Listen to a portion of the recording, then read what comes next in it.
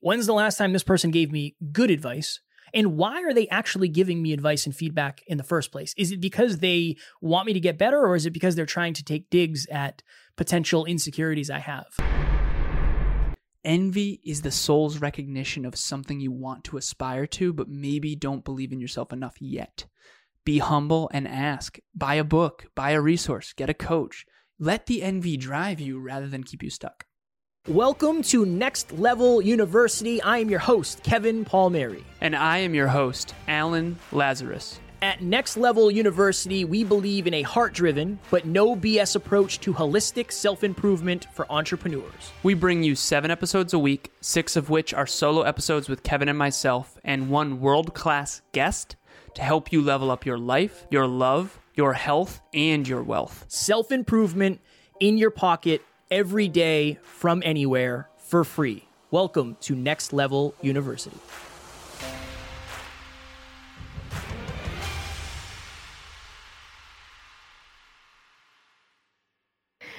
Is there an exercise I can do to help myself reflect and gain perspective? So I think it depends on the person. You know what? This is a painful one for me to say, but I'll do it. One day, I was looking through my old Facebook messages, and I went back to high school, and I watched how I used to try to attract women into my life, and it was brutal. Embarrassingly brutal. I didn't say anything bad, but I was trying to be a bad boy, and I was just kind of rude, and it just, I don't know, I thought it was going to work. So I would say, look at your digital footprint. You might not have a podcast, you might not have speeches, you might not have a ton of pictures. Look at what you used to post on Facebook. That is the most painful thing in the world. For me, it would be work out at 7, gym, hanging with the boys. That's what I posted back then. So maybe you don't have a digital footprint like we do in terms of the content. I would say look back in your old text messages, look back in your old social media posts, look back in your old emails, look back in your old messengers. Can be very painful, can be very humbling, but if you want perspective, that is a wonderful, wonderful, wonderful way to do it. That's what I would say. I want to give some perspective. I think I know what the question was. I have this saved. I actually have a folder called Perspective. And I have this one, you know how Facebook memories come up? And Facebook, I think, started in like 2005 or something. I know where this is going. I was in college. I think this was 2008. And I wrote a post. Brutal to look back on. But the post said what I thought was funny at the time, which was, I read somewhere that alcohol was bad, so I quit reading. Yeah. And reading that is like, oh my God, like I'm coming up on 3 years sober, and obviously I was in college and I was young, and you know, I had a lot of fun in college. But just think about that for a second, right? I read somewhere that alcohol was bad, and everyone's expecting, so I quit drinking. No, so I quit reading, right? I actually posted that. Now, back then it was before our parents were on Facebook. It was just me being funny in college. But that's some perspective, and I think that probably answers the question, or at least I hope it does. Yeah, it's actually pretty good. I'd say it's pretty accurate. Yeah. Not as good as my answer, but what are you going to do? Hey, it never is, Kev. At least not in your mind, right? How do you make sure it's your perspective you focus on and not someone else's opinion of your journey? That's a great question. Go ahead. This will be a tip or a trick, strategy. Expert tip, pro tip. Early in my journey, there were certain people that I considered very arrogant and closed-minded who would hate on me. And I remember I would actually determine how successful I would ultimately be. My barometer for success would be based on how much they disagreed with what I was doing. Remember, closed-minded, arrogant people always think you're wrong. And the amount in which they think you're wrong is predicated on how progressive you're actually growing. I mean, Jeff Bezos alone in his garage selling books before he started Amazon, of course he was made fun of, but he was most likely made fun of by unaware, arrogant people. And by the way, arrogance is an inflated perception of self. So super opinionated people that think they know everything are arrogant usually by default. And what I found fascinating, by the way, is that people who actually know a lot, I was with several doctors this weekend, and they're actually a lot of times very humble with what they know. Even though they know a lot, they actually don't think they know that much, which is like a whole nother thing. It's interesting. I would say base your perspective on facts and not opinions, because all right, figure out the trend of the advice and the feedback you've been given, and then go for facts. This is why you need a benchmark, and Alan said this, you need to benchmark your perspective on actuals. Taryn and I, outside the house, we have a thermometer, digital thermometer. It's supposed to tell us the temperature outside. It's wrong every day. So every day it's wrong. And today, for instance, I looked at it yesterday I looked at it and it said 24 degrees, and I looked at my phone and it was 4 degrees. Now I know that perspective is incorrect. It's not real. It's not based in fact. I have to go look somewhere else. So check in with the trend and think to yourself, okay, when's the last time this person gave me advice? When's the last time this person gave me good advice? And why are they actually giving me advice and feedback in the first place? Is it because they want me to get better, or is it because they're trying to take digs at potential insecurities I have? Benchmark on facts. And if the people around you aren't giving you the facts, go seek them from somebody else or a different resource is what I would say. Quick answer, real quick, before we go to the next question. I told one of my clients this weekend this. I said, I no longer want you taking any advice from anyone who you believe might be less aware than you. Now, it's all contextual based on the arena. So Kevin does most of our podcast titles. I think that he has a good understanding of what our listeners want to hear about. So we pick topics and titles that resonate with our listeners. He's focused more on the listens. He tracks them every day. He understands the trends. He should be the one. Now, of course, we pitch and catch sometimes, but sometimes he says, Alan, that title is a real piece of shit. No, I'm just joking. He doesn't actually say that. He doesn't say that. But my point is don't take advice from people who are less aware than you. Seriously, that's one of the best pieces of advice that I can give. Fire. What strategies do you have to get outside your normal environment if you don't have the opportunities to do so? Ooh, that's a great question. So, Taryn and I have this book. What is it called? It's called The Adventure Game or something like that. And it's this book of things, and you go and you take a coin and you scratch off this thing. It's like a scratch ticket. And it says, this is what you're going to do. So you're going to go to the store, you're going to buy marshmallows and graham crackers and chocolate, and you're going to make at-home s'mores. Or you're going to go to the mall and you're going to try on weird clothes or something like that. I would find a resource that forces you to do things that are outside the realm of normalcy for you, because we all fall into the day-to-day, and I'm guilty. I'm very guilty of this because I like doing the same stuff every single day. Sometimes you need somebody else to choose your normal for you.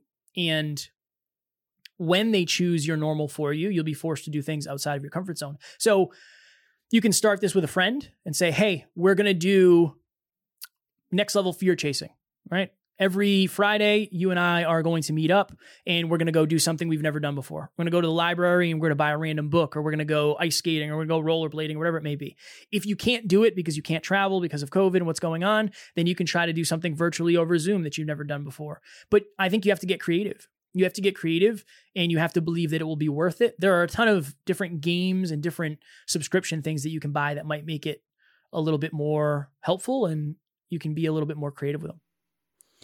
My answer's simple: biographies and history books. Whatever intrigues you. I mean, there's so much. You can learn about ancient Rome. You can learn about ancient Greece, which is sort of the same thing. You can learn about all different walks of life from all different cultures from all over the world in books.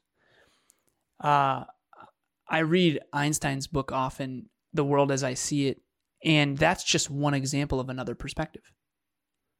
And I try to do this often before bed, where I'm reading Marcus Aurelius' book right now, Meditations, and it's just fascinating, not only the way Marcus Aurelius was thinking, but to the times. Lucius Seneca, another Roman philosopher. So whether it's Rome or the Renaissance or Steve Jobs or Benjamin Franklin's autobiography or whatever, or Helen Keller's book, I don't talk about this often, but I'm always doing that.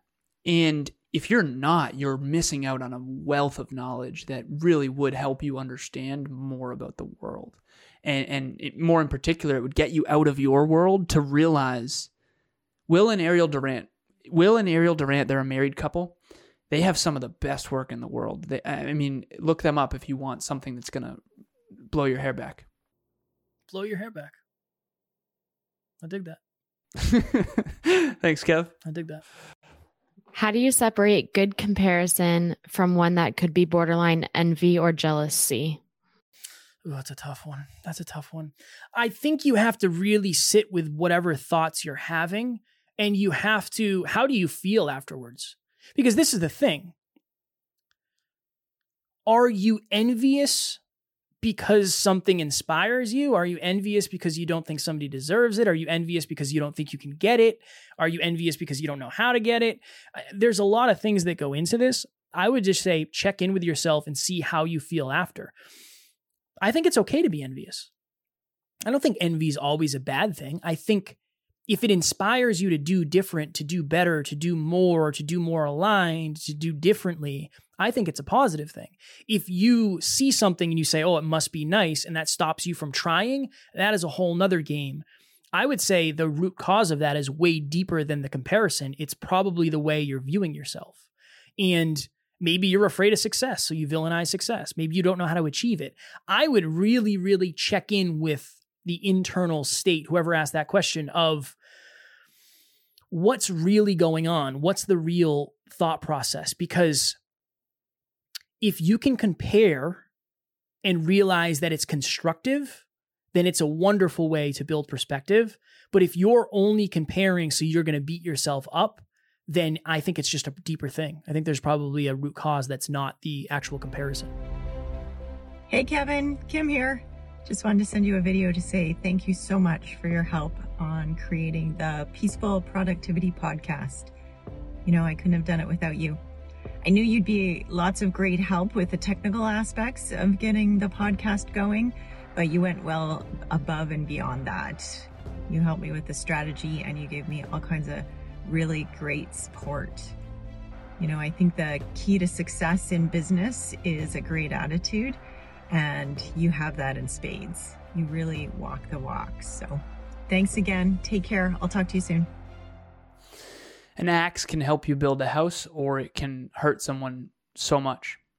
And it's not the tool. So envy, all of emotions are tools. So when you feel envy, that's a signal from your emotional guidance system telling you that, I believe it's the soul's recognition of something you want. But then when you admit you want it, then you have to look in the mirror of why you don't have it. So I'll give you an example. Emilia and I have been told many times that our relationship is a trigger because we've been together, and I'll tell this story briefly. We were at my friend's son's 3rd birthday, and we were 2 weeks into our relationship. And for anyone who witnessed Emilia and I's coming together, they know that we went we felt like a married couple right out of the gate. And no one at this party knew how long we'd been together. And there was this one person in particular who, I won't name any names, but was very, very clearly unhappy in their intimate relationship. And they saw us vibrant and excited to be together and snuggling and very much in love, just so clearly in love. And we were talking to this person, and they said, like, oh, how long have you guys been together? Just small talk. And we were like, honestly, it's only been a couple weeks, but it's unbelievable. He's like, oh, that'll fade. He's like, I've been married 7 years. Like, that'll fade. And I remember her and I talking about it. He's like, give it a couple years, is what he said. Literally. Here we are 2.5 years in. I am more in love with Emilia than I've ever been. It's unreasonable how good my relationship is. We've literally never fought. We've never raised our voice to each other.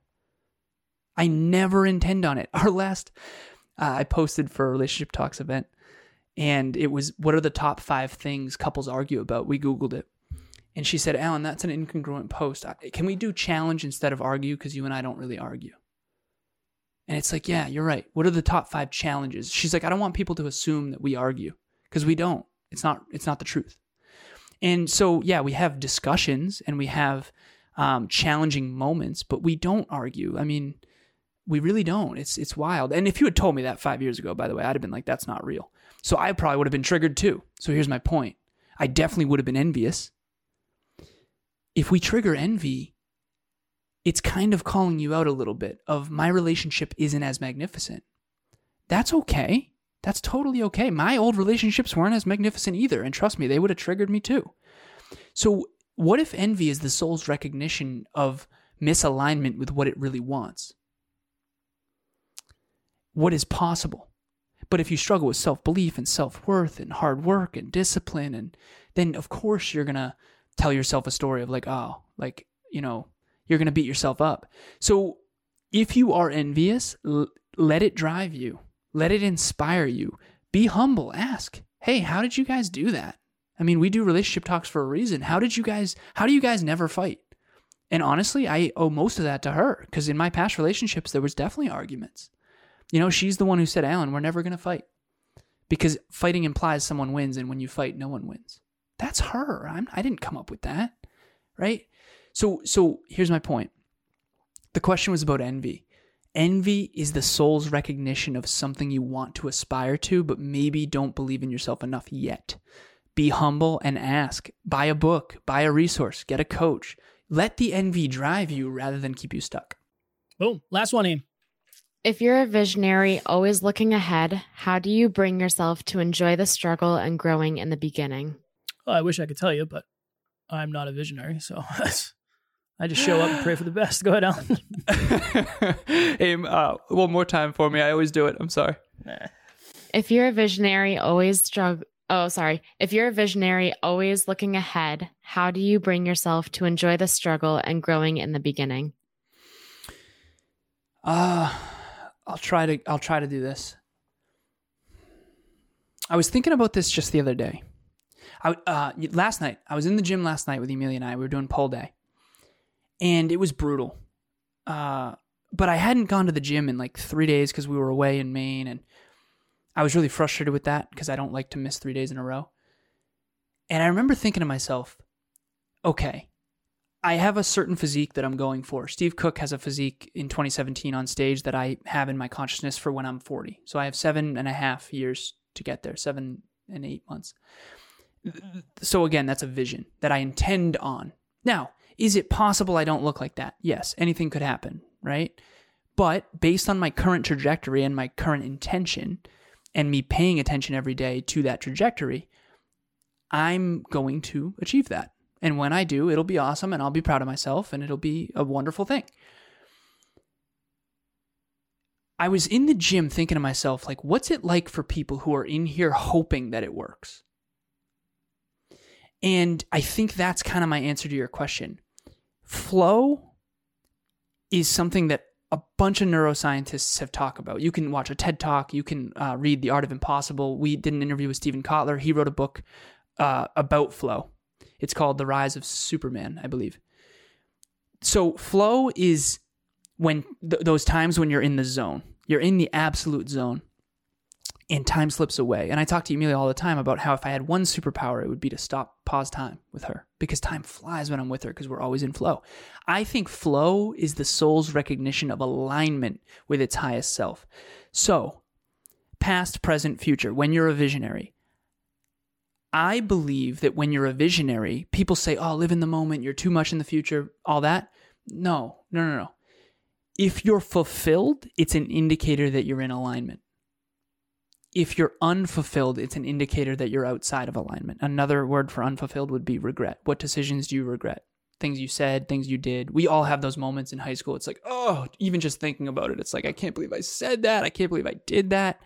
That's regret. What is your soul saying? Stop that dumb thing. Whatever that stupid thing was you said or did, like, don't do that again, right? Or wise up, smarten up, whatever. So to answer the original question, if you're a visionary and you struggle to live in the moment, that's okay. I think you're supposed to be living in the future. I think flow is the past, present, and future all in alignment. Who you used to be combined with who you are now, combined with who you aspire to be. And I think we're all an amalgamation of those three things anyway.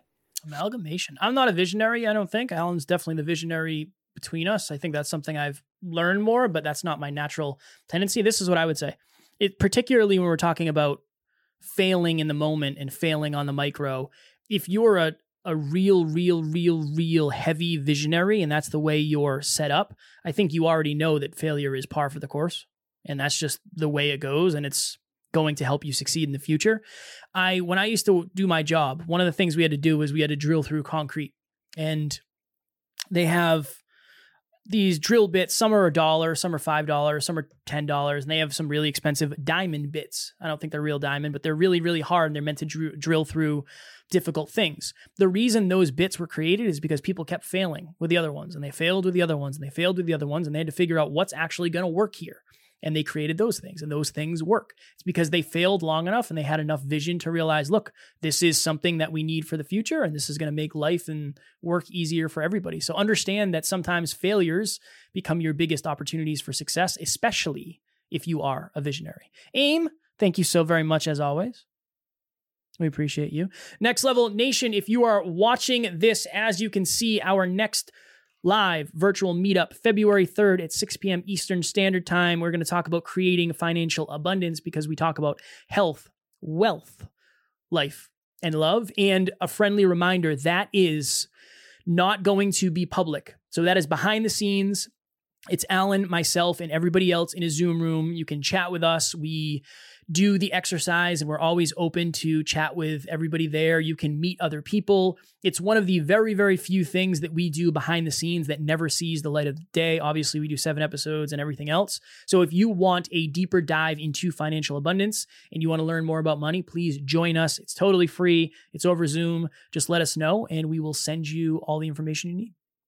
Creating financial abundance. If you are out there right now and you don't feel like you have a ton of abundance, you are living sort of paycheck to paycheck, you're struggling, this is going to help you. There's no version of you leaving this room without knowing more than you do right now and feeling more empowered to create the financial future you want. Kevin and I are very grateful to be making a lot more money and finally surpassing the way we used to operate with money with our 6-figure jobs. So we're going to help you do that as well. 3 master skills real quick. Number 1, learn how to earn more money.